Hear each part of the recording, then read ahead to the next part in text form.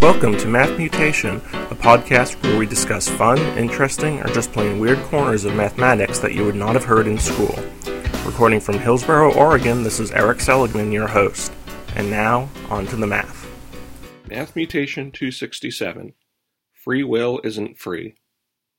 If you've browsed the web sometime in the last 3 decades, especially if you visit any New Age or philosophy websites, you've probably come across the argument that quantum mechanics proves the existence of free will.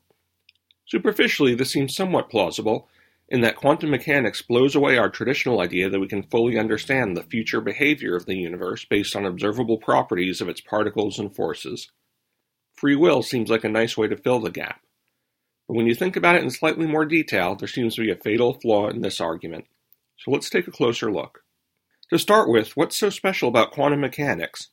This is the area of physics developed in the 20th century that tries to explain the behaviors we observe in subatomic particles. What's bizarre about it is that according to its calculations, as Einstein stated, God is playing dice with the universe. We can calculate probabilities of the position and momentum of particles, but not the exact values until we observe them. For example, suppose I'm throwing a toy mouse for my cat to catch. Since this is a macroscopic object, classical physics works fine. My cat can take out a calculator, and based on the force I throw with, the mass of the mouse, and the effects of gravity, he'll be able to figure out exactly where to pounce. But now suppose I'm throwing a photon for him to catch. Even if he knows everything that's theoretically knowable about my throw, he'll not be able to calculate exactly where it will land. He can only calculate a set of probabilities, and then figure out where the photon went by observing it. Of course, my cat uses the observation technique even with macroscopic mice, so no doubt he's read a few books on quantum physics and is trying to use the most generally applicable hunting method. But how does this lead to free will? The most common argument is that since things happen in the universe that cannot be precisely calculated from all known properties of its particles and energies, there must be another factor that determines what's happening. Many physicists seem to believe that a hidden physical factor has been largely ruled out. That means the missing piece is likely to be human consciousness, according to the argument for free will. When the activities of the particles in our brain could determine multiple possible outcomes, it's our consciousness that chooses which one will actually happen.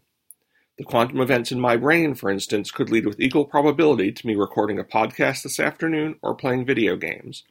My free will is needed to make the final choice. Now time for the fundamental flaw in this argument. Suppose the quantum activities in my brain do ultimately give me a 50% chance of recording a podcast this afternoon and a 50% chance of playing video games. The implicit assumption in the free will argument is that if the properties of my brain determined completely that I would make a podcast this afternoon, then I would not have free will. Since there are 2 alternatives and I have to choose one, there is free will. However, remember that the quantum calculations provide an exact probability for each event, not just a vague uncertainty, and these probabilities have been well confirmed in the lab. If I'm required, effectively, to roll a 6-sided die and record the podcast if the numbers 1 to 3 come up, or play video games if 4 to 6 comes up, aren't I just as constrained as if I were only allowed one of these options? I still don't get any freedom here. Either way, it's not a question of my consciousness, it's just another calculation, though one whose result cannot be predicted. If I'm forced to do certain things with known probabilities, that's the opposite of free will. There is one more wrinkle here, though, which may rescue the free will argument. Suppose we interpret the quantum calculation slightly differently. Yes, there is a 50% chance of me recording the podcast and 50% of playing a video game. But maybe this isn't the universe rolling a die.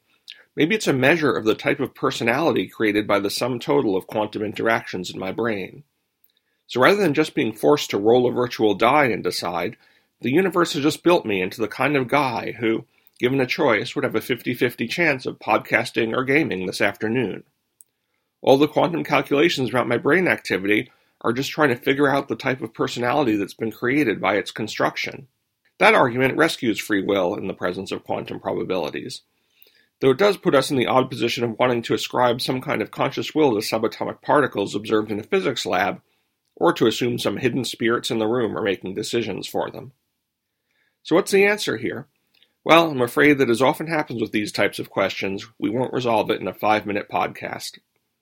You can also find some more subtle arguments that incorporate other aspects of quantum physics if you search a little online, though those don't look too convincing to me either.